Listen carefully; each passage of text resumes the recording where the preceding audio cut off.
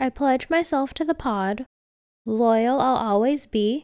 A P to start, a D at the end, and an O sitting in between.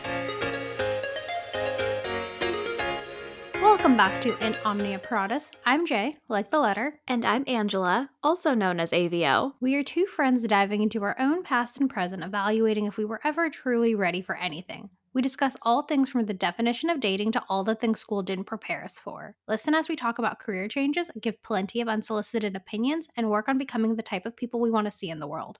Good morning, everyone. Hi, Jay. I thought you were going to go all Paris Geller, like the good morning, Utah, Omaha, Nebraska. Good morning, Vietnam. Oh, I was way off. Hit us up in the DMs if you know what movie that's from. I've actually never seen it. I didn't know it was from a movie. Okay, wait. We're going to test the mute button now to see how this works. Okay. Ooh, I can see your lips moving, but no sound. It's working. Okay, great. Glad we got that out of the way. It'll be interesting to see how this goes seeing each other. Unfortunately, you guys aren't going to get to see us because this is a test run, but we're seeing on the platform we use has a video function now to see how it works out. I like it. I like the way that they structure it. I know. And I feel like aesthetically it really appeals to you as well. And it has some of our brand colors in it. It does. Or is that just me? Am I slightly colorblind? You are, but it does. Okay, cool. So Jay, how's your week been? I don't even know what happened this week. I know, it feels like kind of a blur. I can tell you what happened last week, though. My period started and ended. Okay. Oh, okay. All right. So mine started at the beginning of this week. So it's almost over. No, we're on a Sunday. Now I'm confused. Okay. Okay. All right. I guess before we get into this first, how do you qualify your weeks? Because I think of them as Sunday to Monday. And then when I am on a Sunday and I think of last week, I think of everything that happened from now to the previous Sunday. But Sunday to Monday is 9 days.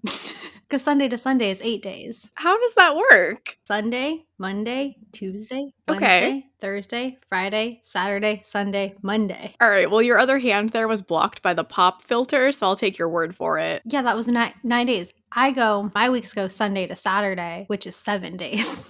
I mean, frankly, I still count my years in terms of the academic calendar. So I'm like, oh, yay, new school year every August. And that's no longer relevant. Yikes. Exactly. Okay, so I have a question for you. Okay. Do you say you are on your period or you have your period? To answer your question, though, I flip back and forth. I use any sort of kind of reference for it. My new favorite one that I started a few years ago is my body's reminding me it can produce children one day. Very nice. Yeah, I don't know. I think I do the same thing, but when I was putting together the outline for this episode, I wanted to be grammatically correct, and I actually wasn't able to find anything. I found a lot of articles about which was the proper phrasing, but there were no clear answers. Did I just say which was the proper phrasing? Maybe. I think I did. Oh my god, the coffee hasn't kicked in yet. You don't drink coffee. Today, I do, because, again, I couldn't sleep last night. Okay, I think we settled it. We both say intermittently on our period, having a period. We're not exactly sure which is grammatically correct. And hopefully, listeners, as you put together right now, today we're talking about our periods. The menstrual cycle, known by many fun euphemisms, such as Aunt Flo, the Crimson Tide, the Red Wedding, Strawberry Gushers, Ew. Carrie, and even more than that. Jay, do you have a favorite? I'm assuming that Carrie comes from people younger than us because I've never heard that one before. Oh, I've heard it. You've never? Oh, really? Yeah, like the movies. Oh, yeah, totally. I'd never heard anyone use it in that way before. I've heard it on shows. I've heard it in reference. I've never used it because I don't do horror movies, so I wouldn't jump that way. But you forgot about the favorite one I introduced you to. Oh, Shark Week. That is excellent. I think the new one that I found in this was Strawberry Gushers, and I thought that was aptly appropriate. No. Sometimes, you know what? It just happens. I like eating Strawberry Gushers. No. Oh, okay. Sorry. I didn't even think of that. I'm not a Gushers person. Were you a fruit roll-up person? I was, actually. The one that looked like a sheet of paper or the one that rolled? I liked the one that rolled better. I like the one with tongue tattoo. But for whatever reason, the paper... Oh, those were cute. Whatever happened to those? Do they still exist? Yes. All right, so getting back on topic here. Historically, and even today in some areas of the world, there's a lot of stigma attached to period havers when that time of the month comes around. But it's a regular, normal, biological happening outside of all of our control. So, vagina havers, this one is for you today. We're pulling back the curtain here to try to normalize the conversation for everyone. I thought, in the spirit of this, because this can be a little weird to talk about, we would just get it out, shake the nerves off, and start with story time. So, Jay, do you have a period-related story you would like to share, or do you want to rock paper scissors it to see who goes first? But before I tell the story, Okay. why did you want to talk about this? Like, for the people or for me personally? Well, this was one of your month topics. So, both, I guess. Like, this is a topic because you wanted Okay. us to speak on this. Okay, well, personally, I would just like to normalize this conversation all around. I think that there have been a lot of moments in my life where I felt the need to hide my period or hide the fact that something was going on, or I was really worried that someone would notice something. And that's 1 week approximately every 35 days for me that I'm overly anxious and trying to hide something that I really don't need to be ashamed about. Like, it happens, it's normal, it's just something vagina havers go through.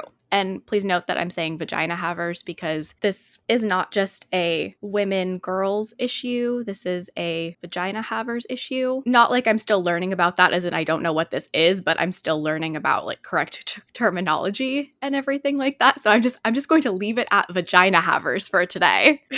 Also, just in the interest of vagina havers throughout the world, I think that there's a lot of things related to periods that we don't talk about. So I want to touch on this a little bit later, but I feel like the ideas of period poverty and menstrual equity aren't really discussed as often as they should be, and they're just sort of put down. And the eloquence is just not there today, folks. But it's not right. And I want to talk about it. And I want to just help get rid of some of those taboos and stigmas associated with it so that this becomes a little easier for people down the line. Very fair. I feel like the biggest thing that anyone who's had a period must have gone through at least once is being out in public, being anywhere that's not your home, and needing to try to hide a period catching device, try to slide it into a pocket, try to slide it into their bra, try to slide it into their shoe, trying to make it unseen so they can change and try to stay hygienic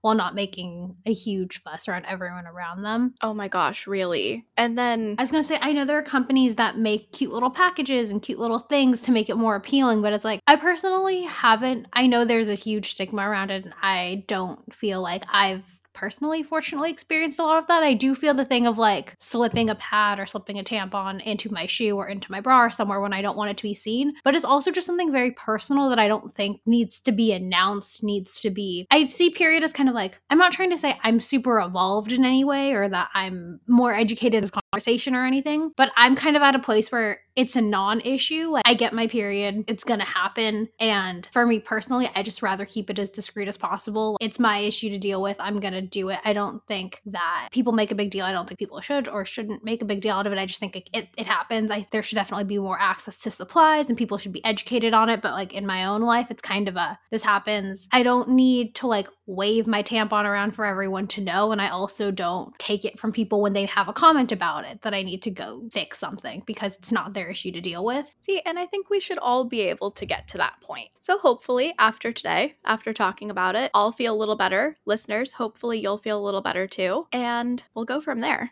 What happened to your nose?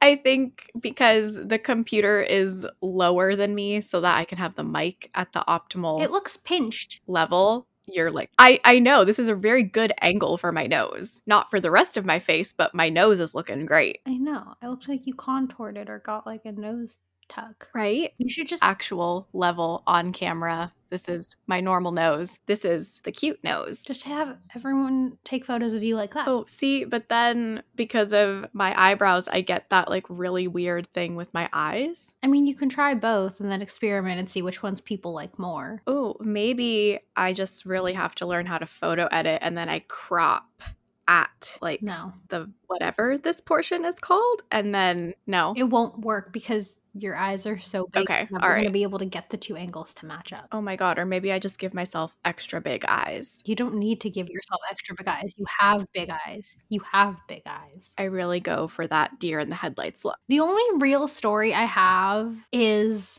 my first period, which I kind of feel like is the one that most people have a story for because you never really know when it's going to happen. For me, I was giving a tour of my middle school to incoming sixth graders. And it was the summer between sixth and seventh grade, I believe. And I agreed to do this with one of my best friends at the time. And we went to the boba ice cream shop a few blocks away afterward before her mom came to pick us up. And I went to the bathroom and like saw it. And then I called my mom on my flip phone. I didn't have my Blair Waldorf red like Envy yet. I had a flip phone.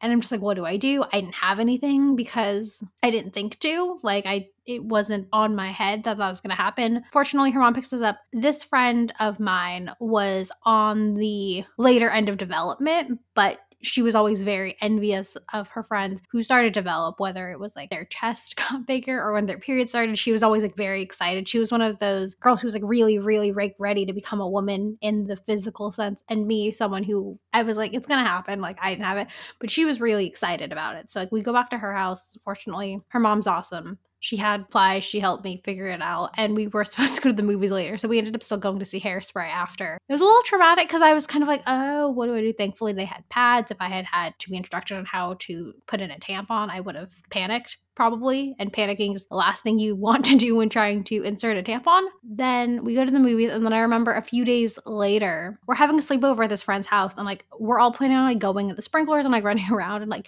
she makes like a big deal like of it. She's like, oh my god, like I told all our like our other friends, like they know. Like I'm like, oh okay, thank you. Again, she was very excited, and I can understand that. I guess for someone who wasn't having some of these changes and kind of hearing about it, having older cousins, having older siblings, older friends, like why that's a conversation that is fun to have.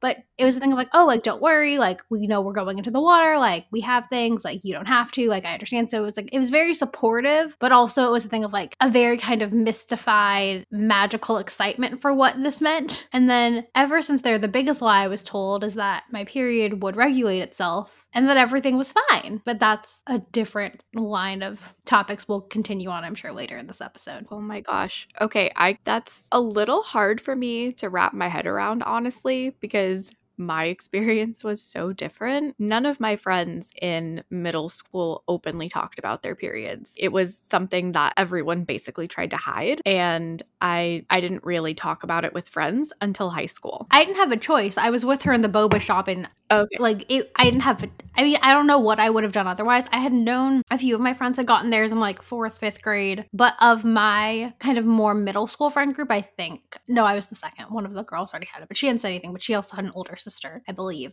Mm-hmm. I don't know how that conversation would have gotten, but like she was the one person I knew in the situation, and like my mom wasn't there, and right, other than my mother would be the parent I would have wanted for that situation, because she was very much like, okay, like she very much would take cues from whatever one of our friends this happened to and do it, whether they needed comforting, whether they needed just kind of like, for me it was more of a, okay, this happened, like what do you need, what do you want to do, like it was very like, okay, like congrats, let's go forward. But I don't know if I had the choice what I have told my friends or what I have not. Okay.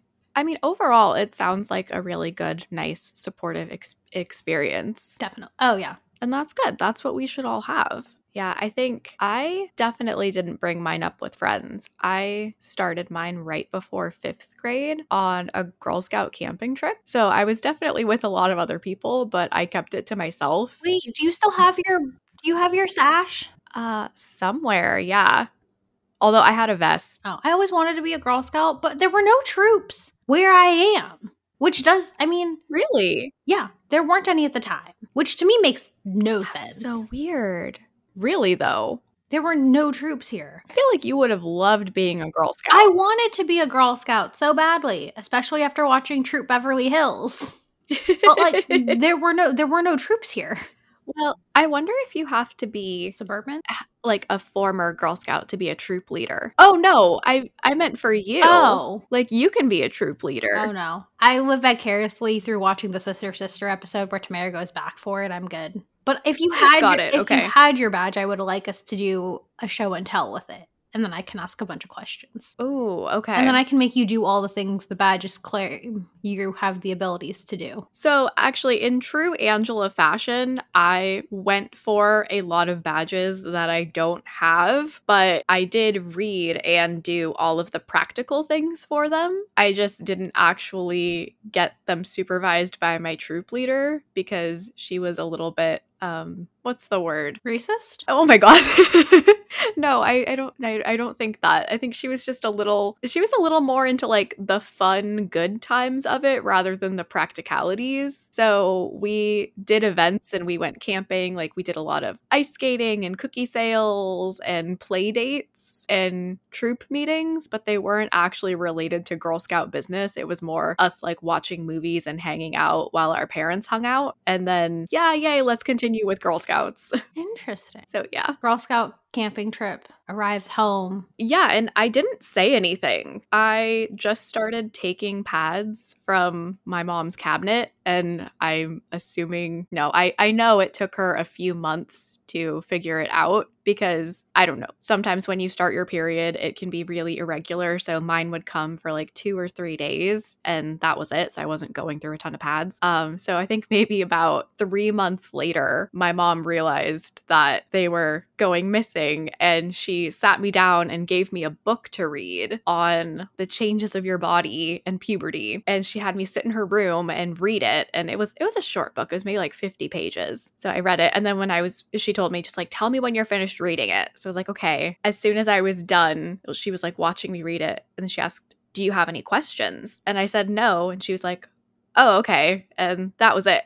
Huh. And honestly, I think I personally liked it that way because I'm already sort of a little weird about medical things and things with my body. And I definitely had a little bit of anxiety going into my first period because my reference point for it was the movie My Girl. I don't know if you've ever seen it, but the main character, she actually gets... Is that the one where the kid dies not wearing his glasses? Yes. I've only seen that scene in like montages of like movies that make you cry. And I cried from the scene, so I have no interest in watching the movie. Oh god. Yeah, that part. Oh my god. It's a very good, cute, but also heartbreaking movie. Yeah, so that was my only reference point. The main character, she gets her period that summer and she doesn't know what it is, but her father's a mortician, so she knows and is adjacent to a lot of medical terminology related to death. So she knows what hemorrhaging is. So she runs through the house yelling that she's hemorrhaging, and that literally goes through my mind like every time I have my period. Ooh. So it just gives me like a little bit of anxiety. Like every time it starts, I'm like, is this normal? Has it been 30 days? Is something wrong? Am I hemorrhaging? Even though I know realistically I'm totally not. Like that's just always been there. So I was very happy to not have to talk about it anymore. And then as I got older, my mom and I talked more about it, but I think neither one of us were really ready for it to happen that early. How old were you? I was almost 11. Oh, math. This was like right before 5th grade started. So I think almost 11, yeah. It was the summer before. I was 11 and a half. Okay. Mm-hmm. But I do have friends who like got in like 5th, 4th grade who are like 9. I think 9 is the youngest I ever heard. I'm like, oh my God, that sounds terrible.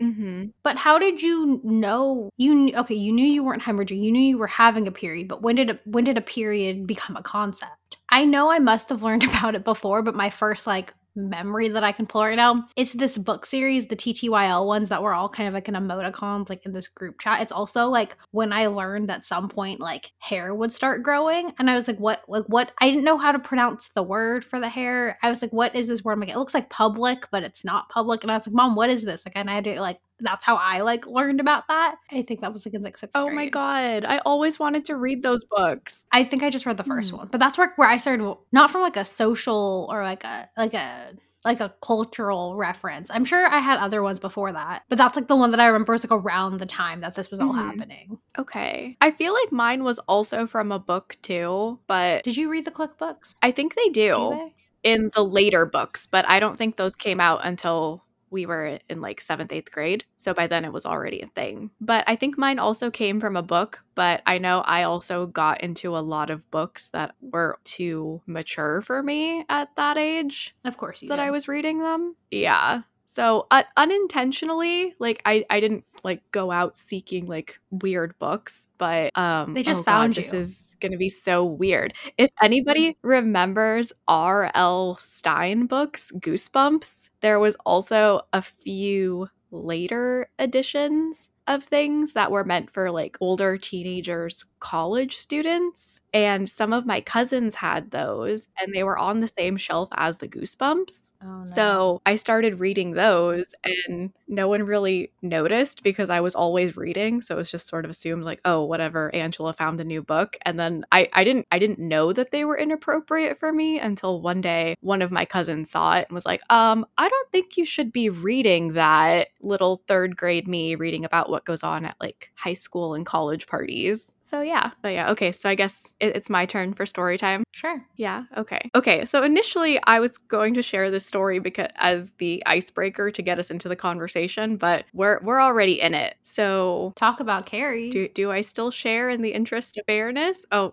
god. Okay. I can tell you I had an incident at work now a year and a half ago because because of the pandemic. That's the last time I really spent good time in the office, but I went into another person's office to have a meeting with them, and the chairs in our office are gray, like this very light gray color, and I was on my period. I sat down and I was just like chilling. And then at one point, I shift a little bit and things adjust. And I was wearing a pad. And I guess at some point it shifted to the side. And the next thing I know, I can feel some things flowing. And oh my God. Okay, I was wearing really thin pants that day too. They were black, luckily. So I was covered there, but I didn't know exactly what to do about this light gray chair because I didn't know if I'd shifted enough, like what had happened.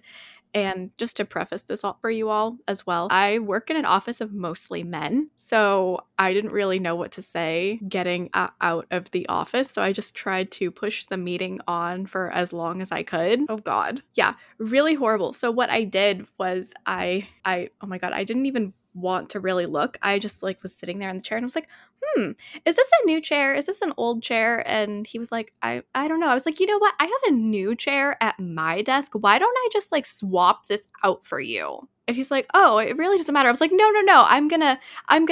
I'm gonna do this. You should totally have a new chair for like guests and things when they come into your office. So I took the chair with me when I left. Did you scoot in it, or like how did no one see? No, I got up, but I got up, I like shifted my notebook off of my lap and put it on the chair seat, and then I just dragged the chair out. And I was like, I will be right back. So then I came back like 10 minutes later with the chair from my desk, and I was like, here you go. See, isn't that so much better? And he looked at me like I was insane. I was just like, I'm really sorry. I don't know how to tell you that I now need to get blood out of your chair. I mean, here's the thing where I think it's like period or not, like vagina owners have a higher rate of having that incident happen. But if a guy like cut his knee and then like blood on someone's couch, like bleeding anywhere, blood is hard to get out. Starting there, blood is like a hard fluid substance to get out of clothing and or fabric and or anything. It's not pleasant to clean up, your own or not. But vagina owners just have a higher chance of it happening when they're sitting because they get periods. So I think it's just like an unfair ratio, but I feel like it'd be embarrassing for anyone to bleed on anything. Oh my god, Just- totally. You have a higher chance than non-vagina owners of the population. Yeah. Or non-vagina owners And like or vagina owners with certain types of contraception.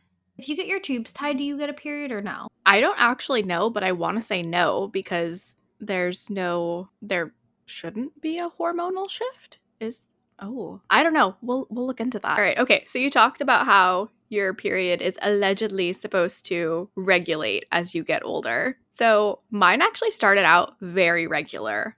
Lucky you. Like, I've always been able to pinpoint, like, when it's going to start, when it should be ending. If there's only been a few times in my younger childhood years where it was thrown off due to stress or something. But within the last 2 years, it's gotten ridiculously insane. Mine's never been. No, I went through this period about a year ago where every 2 weeks it would come back. So it was like every 2 weeks I had a period for like 3 to 4 days. Very lightly, but it was just completely inconvenient, which sounds so wrong. But at the same time, it really is inconvenient because you're just trying to go about your life and you're not expecting it. And then bam, it's there. Mine hasn't been regular since I got it in middle school, and it would regulate for about 6 months, and then I would just lose it, and then it would come back, and then my doctor's always like, "It's fine, it'll regulate, it's fine. It'll regulate." It never regulated. It never got easier, it never got normal. I never had any predictability, and it also felt like everyone else either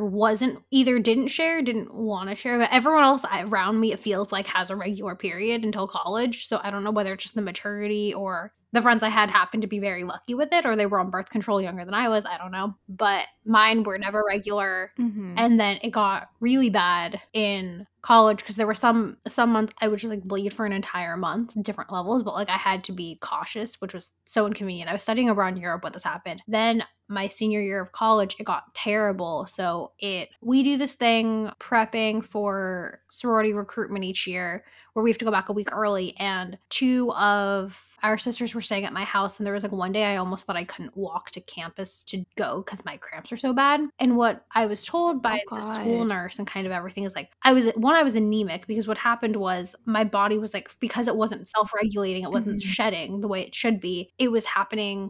It was so much like I had to swap out every hour or so, which is far faster than one should need to with any type of thing. And I became anemic from it. So I eventually got on birth control and like figured had to regulate that way, but my body could never regulate it and it got worse. And I do have some hormone imbalances, and there are a lot of factors that could do it besides anxiety, stress. There are a whole bunch of things that can add to it, but with so many factors that can add to it, and with so many people who I'm now learning have endometriosis and PCOS and how common all of these things are, I feel like I'd rather my doctor just say it's normal rather than it'll regulate, because I feel like when you hear it'll regulate, it sounds like it's fine the way it is now, but at some point your body's going to figure this shit out, and then mine just never did naturally. And the other thing, this is just like a quick little story.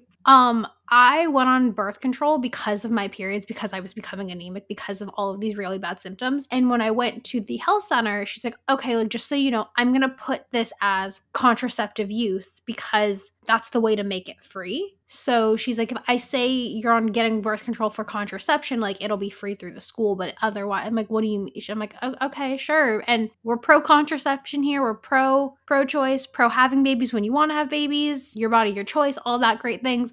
But it was also frustrating that, like, for me just wanting to not be anemic and to try to get this to work out, it had to be under the guise of needing contraceptive. I know. I've heard this from so many different people. It's astounding. Like, not just with school healthcare, but with regular insurance, going through an outside provider like Planned Parenthood or something like that. It's so much easier to get birth control if it's being prescribed for a birth control. I don't know, we'll call it a recreational use. Yeah, for like real birth control rather than for something medically necessary. I know I've never been on birth control, but it's been offered to me a few times. One in college for acne, and then 2 years ago when I was having the every 2-week periods, just to help my body re-regulate and see if I could get back into that normal cycle. And luckily, I have pretty nice insurance from work. It's just so weird because every time that we've talked about it, the doctor has also put in additional notes that said that I have asked for it for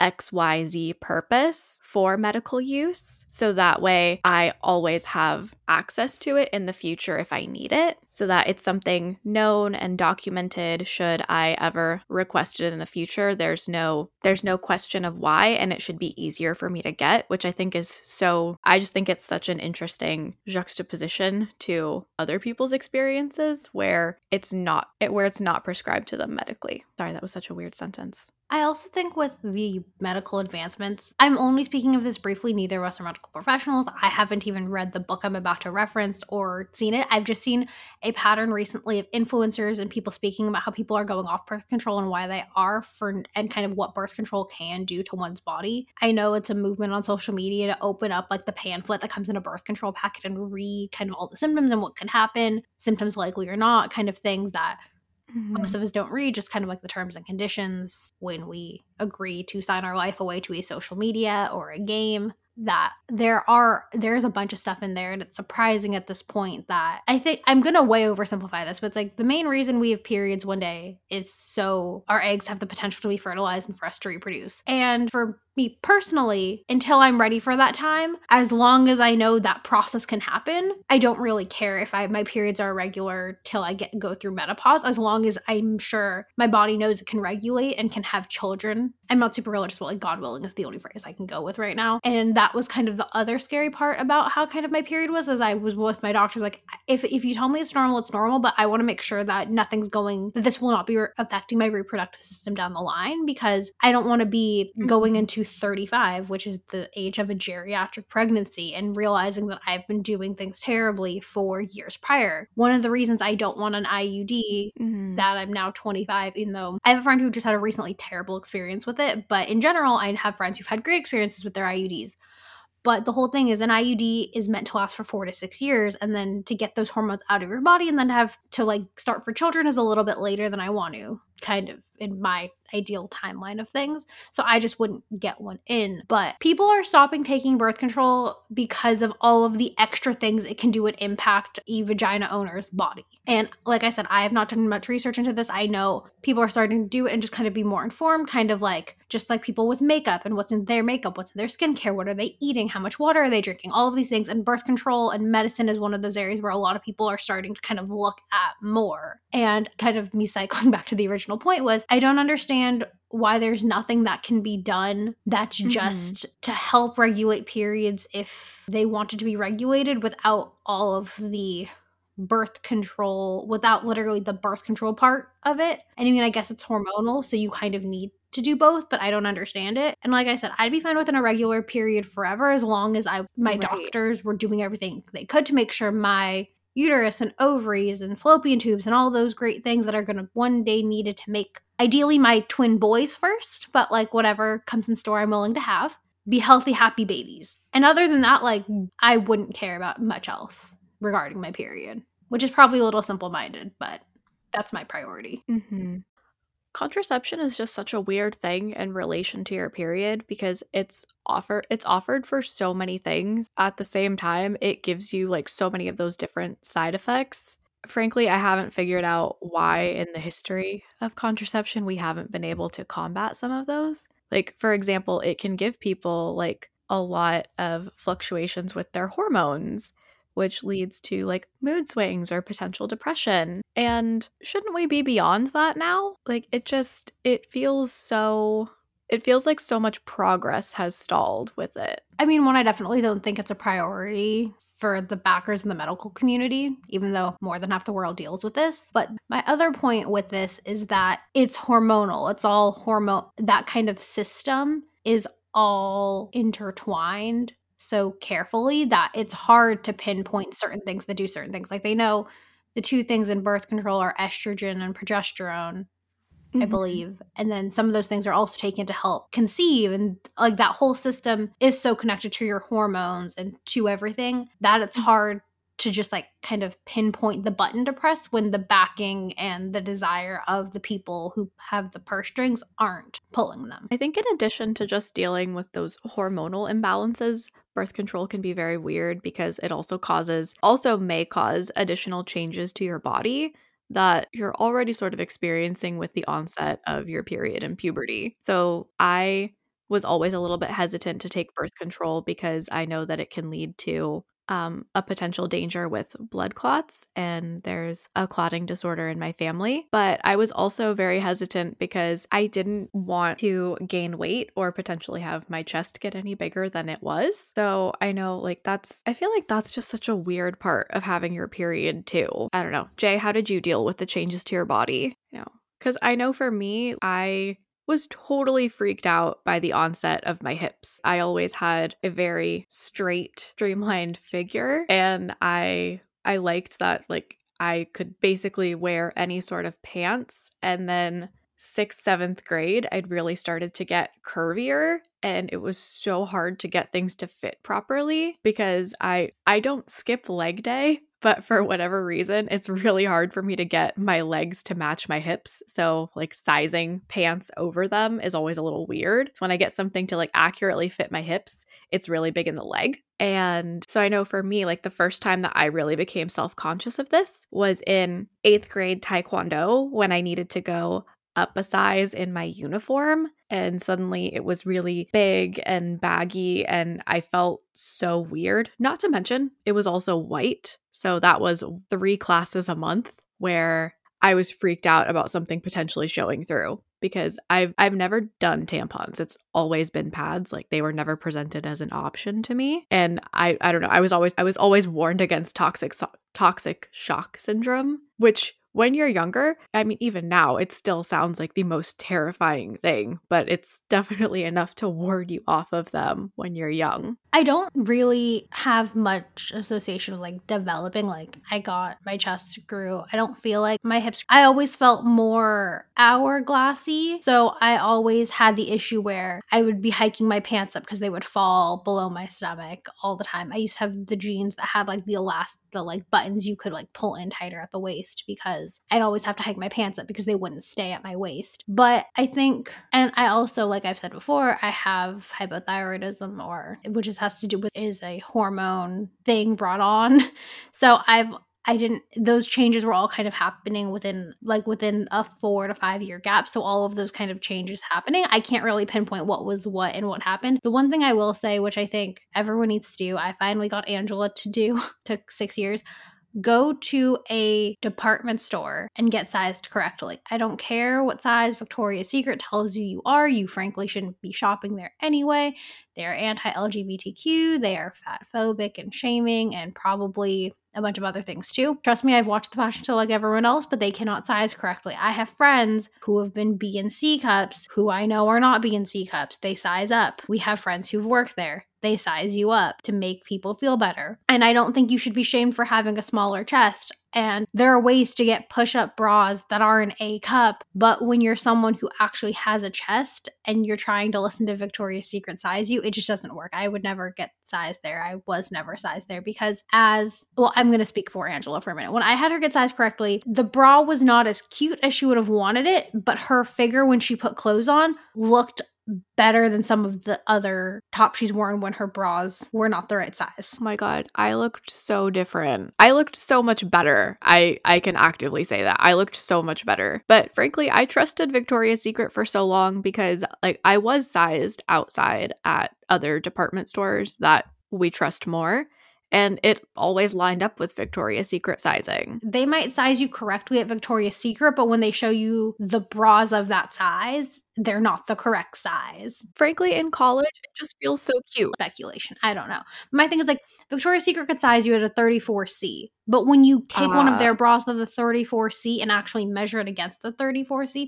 Okay, here's something else that I thought was common knowledge to figure out your bra size, because I feel like it's a mystic thing that people, and sometimes it is a little bit off when you're in between sizes and you can kind of go up a band, down a cup. Yeah, I'm doing this visually as if anyone else can see me. When you go underneath your breast, pull a tape measure kind of taut around the bottom of it, and that is your band size. And then give or take, of course. Then you measure across the widest part of your back and your nipples, and that is typically a larger number. So let's say your band is a 32, and then when you measure around the widest part of you, it is a 36. That is a 4-inch difference, and then the letters correspond to that. So if it was a 32 band and then a 33 on the wider part, that would be a 32A, and then a 34 and a 32, 32B, etc., etc., etc., going up. And the reason sometimes people will say, oh, you're a 34B or a 32C is because when you do that inch proportion, they're similar. So sometimes when you're getting like a strapless bra, you're going to want to go down a band size and up a cup size so you get the correct support to support your ribs and your back when you're wearing a strapless thing because of gravity. And as I'm speaking as someone who has a chest, had a larger chest, but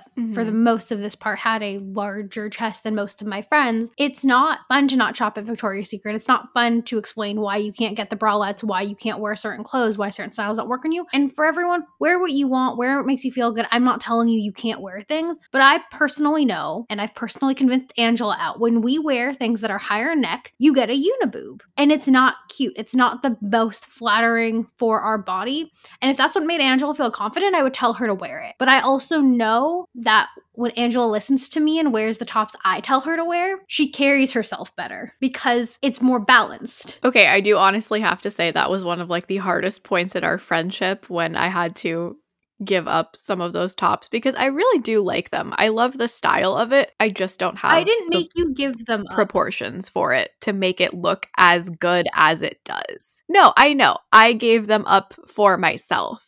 But just acknowledging that they aren't for me has been really hard within the realm of the time of our friendship. Like, I know when I shop, I still gravitate towards them. I'm like, ooh, so cute. I'm like, oh, this isn't for me though. And then I think about all the different ways. I'm like, well, maybe it could be for me. But we just don't need Angela to go can wear through whatever she wants to wear or does not want to wear for that fact. And because she has a larger chest, it doesn't mean she can't wear anything. The only thing is when you look at a piece, you're typically basing it off the way it looks on someone on Instagram, a celebrity, a website, a model wearing it. And when that model is a member of the Itty Bitty Titty Committee, it's going to look different. It just will. And if you like the way it looks on someone with your chest, if you like the top regardless of it, fine. For me, the mindset was wearing this top, I will never look like this. And for me, it was always a reminder, I will not look like this. So rather, I'm going to wear a top that looks like X cut because that's going to, one, look more realistic to how it will look on me. And it's just going to flatter what I have. Because another thing, this isn't like breast boob episode, but another thing is when you wear something on your chest and it fits better, it can correctly and aesthetically minimize or maximize your chest when it's the correct fit. So to have more options like to wear those higher cut tops with a larger chest, you really need the foundational garments to be correct. Here. And speaking of the correct fit for things, how do you size a tampon? I thought it was just about like how much was flowing.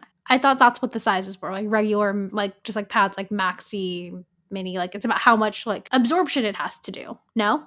Right, but like how, well, no, yeah, that's correct. But how do you, I don't know, how do you adjust for that? So basically what led to this line of questioning, so I've never used a tampon. And secondly, I was Googling trying to figure it out and I came to the FDA's guidelines on tampons and they explicitly warn against using one that has a higher absorption rate than you need. But how do you accurately figure that out? I think it'd be similar to a pad. I don't know. When I was having my big issue and I went to the doctor for it, it was about, I think, don't quote me on this, and Angela, please fact check this. I think it's about method of absorption should be medium, should be like full-ish about every 2 to 4 hours. Can be a little bit more, can be a little bit less. Or it's like between like 4 to 6 hours is like it should be a certain amount absorbed.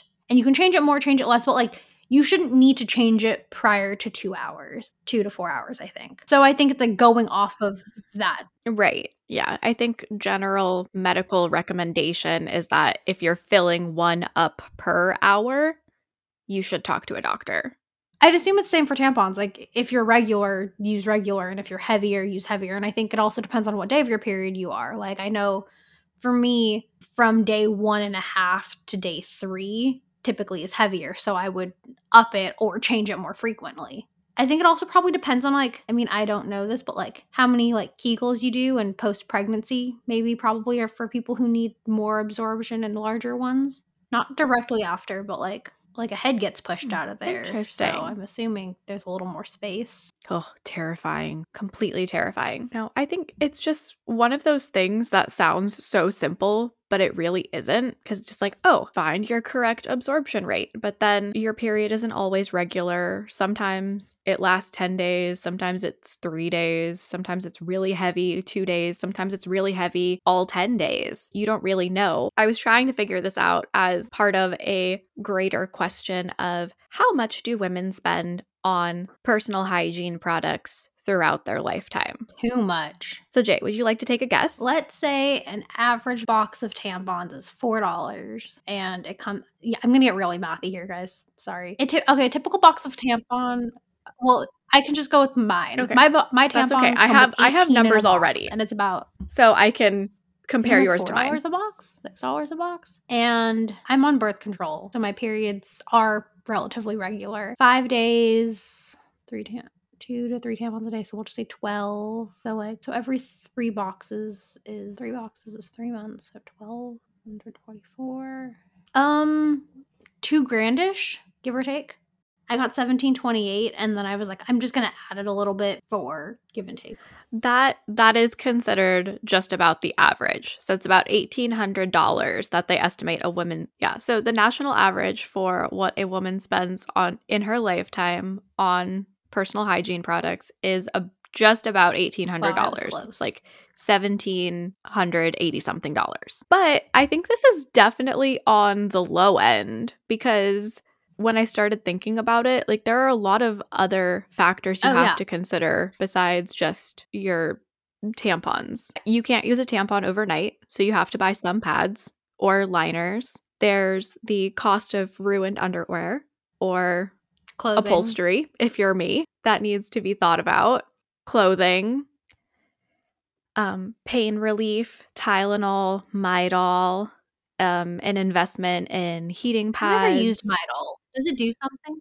So it's supposed to be like this great period symptom cocktail. It has acetaminophen, caffeine, and something else that's just supposed to be a better combination for you. I think I've only used it a couple times because I'm very caffeine sensitive, and sometimes it's too much for me. But I hear for some people it works great. And then you also have to think about what types of products you're using. Like, are you using one of the regular brand names? Are you going for a generic? Are you going for an all natural or organic brand? And then also within the last few years, we've had the rise of the menstrual cup and period underwear and other things like that. So I believe the new estimated average is about $8,000. Well, yeah, because the number I gave you was just on tampon usage over a lifetime. Right. That's how most of our opponents, or most of the people who like don't see period poverty as a thing, that's the number they use. They're like, $1,700. That's nothing in your lifetime. Then give it to me. Right? Well, the good thing is some states are actually doing that. California, New York, New Hampshire, Delaware, I believe, and Illinois have passed laws to make personal hygiene products available in public restrooms in their state for free. I mean, I think it's a good step, but I also think like the quality of the products they're putting in there. Completely. It's a step. I mean, I'm not gonna disregard that. It's a step. No, I think it's a good step. But no, just to go to your point on the quality of the products, I think that that's just something that we need to think about all together in terms of what we're putting out there for women, because even the best all natural brands, independent studies have shown that they still hold a certain level of toxins or pesticides in them. And pads and tampons and other hygiene products, while they are regulated by the FDA because they are technically considered medical devices, they don't actually need to disclose everything that goes in them, which to me is highly suspect. Mm-hmm. Also, I'm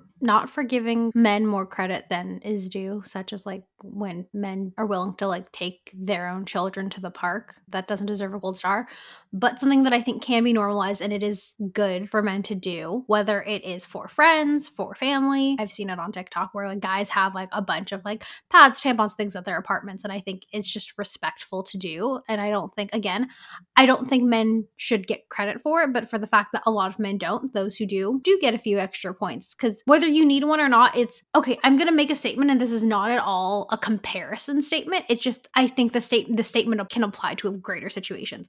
I was listening to Molly Burke on YouTube. She is a blind influencer who's big on advocacy and education. And she was having a talk with someone about how I'm only disabled in situations that are not accommodating to me. Like if I go to a restaurant and the menu's in Braille, or I can order off a tablet or something, I'm not disabled because I'm able to access and have autonomy here on my own. Not similar to that situation, because ableism is a thing. Disability is a marginalized community that we don't look at enough, and it can come in any color, race, size, everything. But in terms of this situation, when non-period havers have supplies for period havers in their space, it makes it a space that is inclusive, because even though they aren't with it, they don't do it. If any person ever needed any of those supplies at this person's house, it makes it accessible, and therefore it destigmatizes it, it makes it freeing, and it normalizes it. Completely. I mean, I think the one thing that I would say about having tampons or pads ready is like, make sure that you like clearly have them in such a way that it doesn't look like you're just like handing out some other girl's supplies that she randomly left in your apartment, because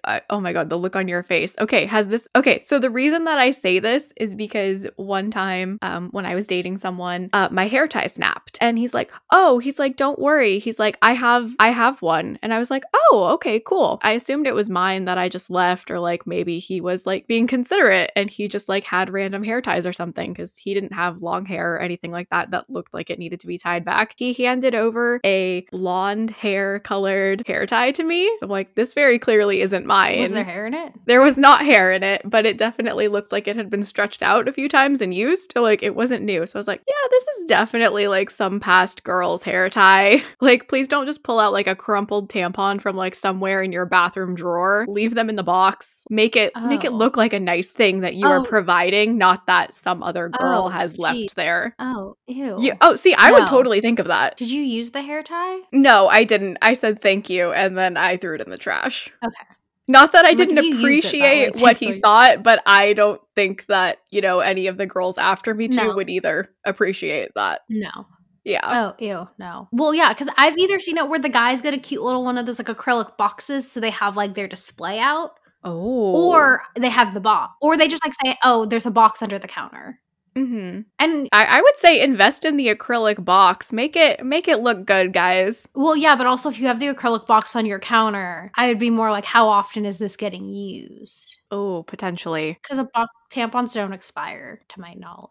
So that box might be used, because it's like the box might not be full, but it's also like you don't know how much it's used, versus if the acrylic's not full every single time, it's more of a hint. But oh my god, that hair tie story is disgusting.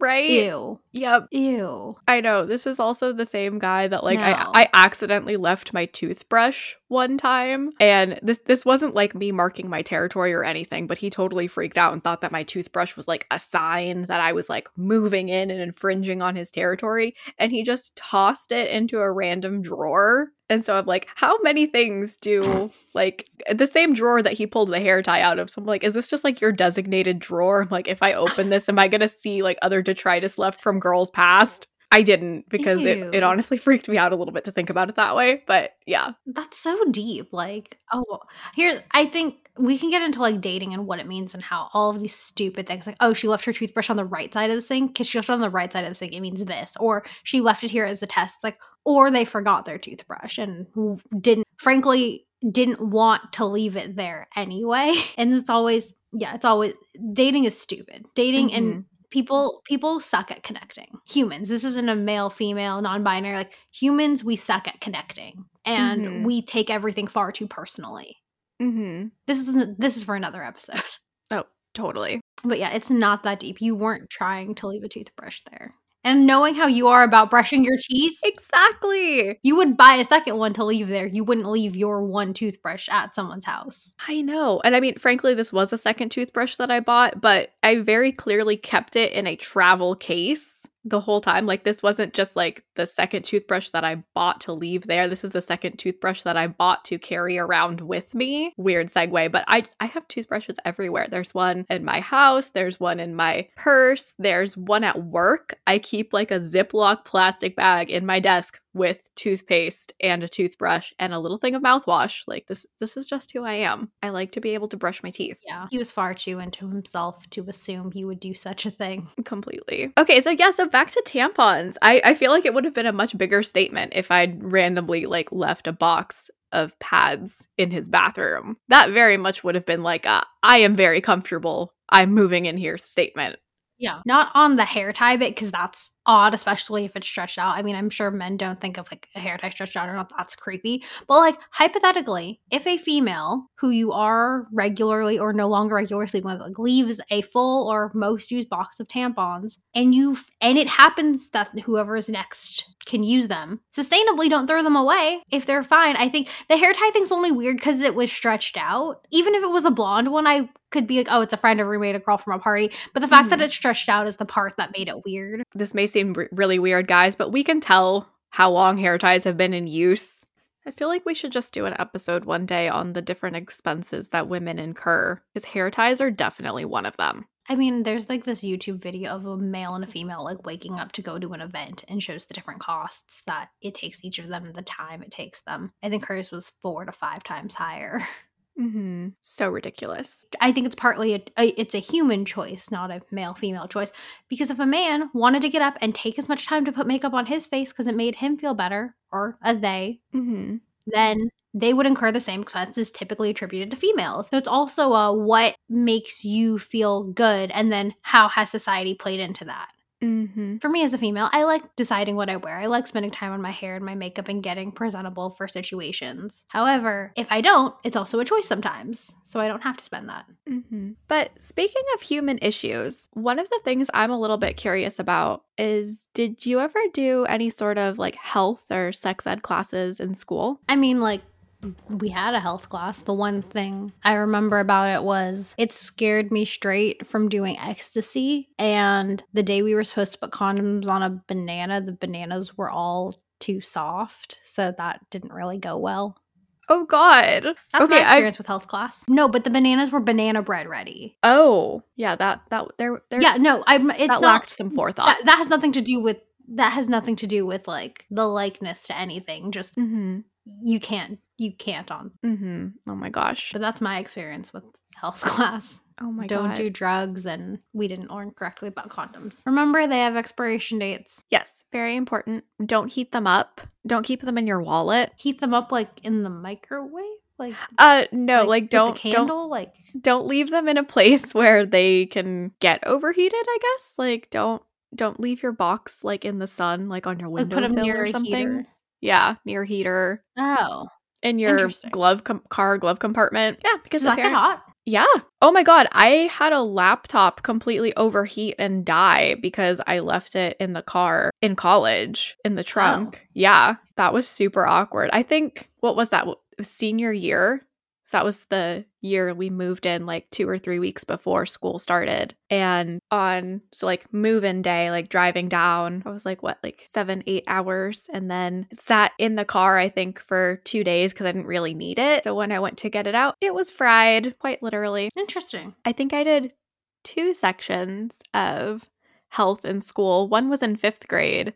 It was 2 weeks. We had to sign parent consent forms, and it was all very technical. We had these like manuals, little pamphlets from like the 70s, it looked like, that talked about. Did you have to watch that movie in all the great sitcoms? The black and white movie? I don't remember what it's called. Not Coming of Age.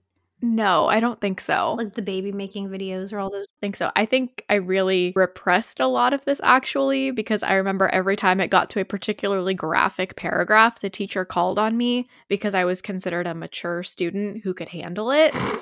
What was the paragraph? Outwardly, I'm sure I looked like I could handle it, but inwardly I was just like, ew, everyone is going to associate this with me forever, and I'm going to get laughed at and pointed at on the playground. What was the paragraph? Well, now we need to know, what was the paragraph? Oh gosh, it's like things related to fallopian tubes and ovulation and uterine line shedding, all that great stuff, which is nothing to be embarrassed about. But when you're 11, it's a little weird. I'm a big fan of using correct terms from a young age with children, but I also don't think it's like bad to use nicknames, because I think to this day you use nicknames, but I do think anatomically should be taught first and then nicknames should be next, not in avoidance of teaching the correct terms. No, I agree. I don't necessarily think that our 5th grade education there was very helpful, because it was very anatomical and informative, but at the same time, I don't think that 5th graders are really ready to have like the deep conversations that go with it in a public forum with their peers that way. I think it's hard balancing what school should teach, what home should teach. But I think people have different opinions, and I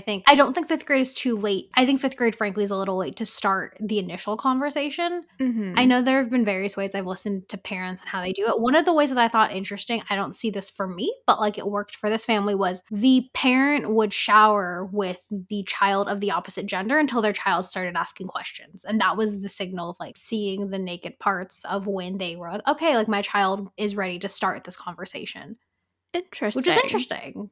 And I think all parents have rights to decide when is right. I know there are a ton of books for young kids, and I think that know what's right for your child at what level they are. But I also think, unfortunately, because there are so many different ways to look at it, school systems need some sort of thing. So they might have been a little advanced. However, for someone, if that was the only source of education or access they had to the topic, it might have been necessary at that young age. I know people who supposedly, I mean, I don't know factually, who were having sex in 6th grade. So, I mean, I think no matter when you start the conversation, it's very important to make sure that everyone feels comfortable with it, and making sure that you're providing those resources and leaving the door open for it to continue. So in my school, we touched on it in 5th grade for 2 weeks. That conversation wasn't open again until I was in high school. I went to a Catholic high school. Sex ed was part of our freshman religion class. And I was really lucky because I actually had one of the more liberal teachers assigned to me. So that conversation was a lot lengthier than other classes. I think we spent almost a month on it, and he opened up the conversation to talk about the social implications and cultural implications associated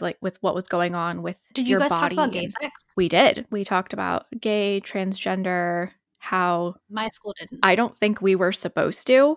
Not that it was banned in the curriculum, but I don't think it was covered. I think our teacher took it upon himself to expand that, because when I talked to other people in different religion classes, they had far moved on from the topic and were back onto preparing for, I think the Lenten season, because I think we did this in spring. So yeah, it went on a lot more, but I think it was probably the more helpful of the two conversations, because it wasn't just about like what was in our books and the curriculum, but it was about what we would encounter in real life. I think that's good. And I think health class does not just mean puberty, does just not mean development. And when it comes to sexual health and hygiene, there's a lot of people who don't who don't have the societal heteronormative relationship, and certain things you learn about safety and protection only pertain to one type of sex.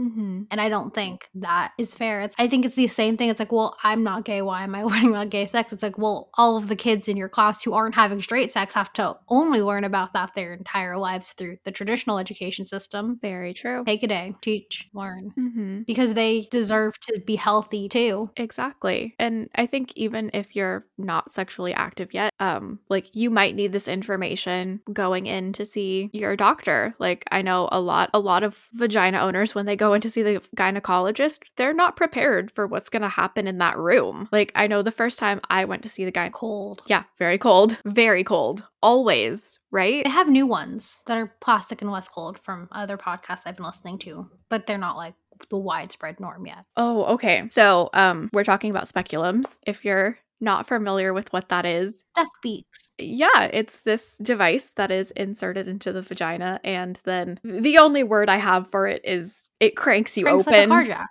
Yeah, that's what it feels like. It's like jacking up your car. That's what it sounds like too.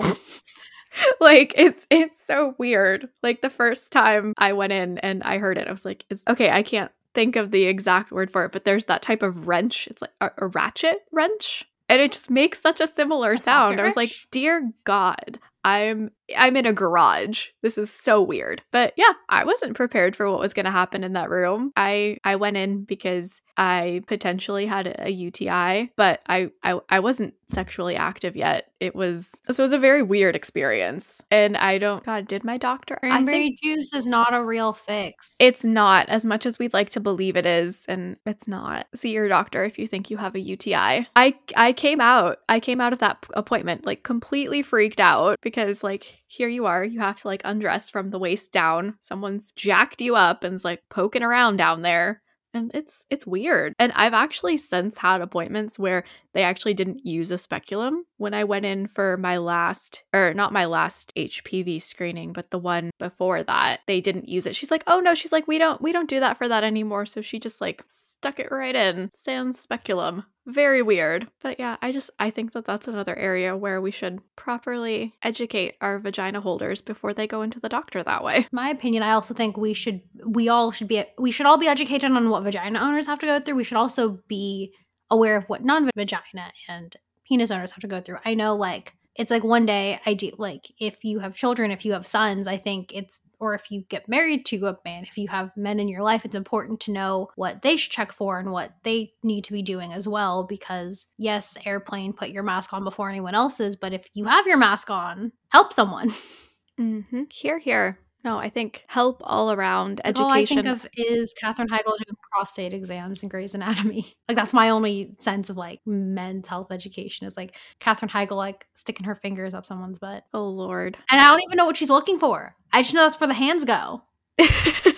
I know, me neither, actually. I really don't know. And then on Degrassi, didn't Spinner have testicular cancer? It's a prostate exam, so like he did. Yeah, so that his symptoms, that's all I know for testicular cancer. If those are even correct, I didn't look into it. I will look into it though for the show notes. But men, check yourselves. Learn how to check yourselves. Women ideally do it too, and everyone else, humans, educate yourself. Stay safe. And on that note, thank you for listening to this episode of In Omnia Paratus. Grab your coffee bowl and don't forget to rate, download, and subscribe on Apple, Spotify, or wherever you get your podcasts. As always, where you lead, we'll follow, so head on over to @InOmniaPod on Instagram and let us know what you want to hear about in the comments. Bye! Bye!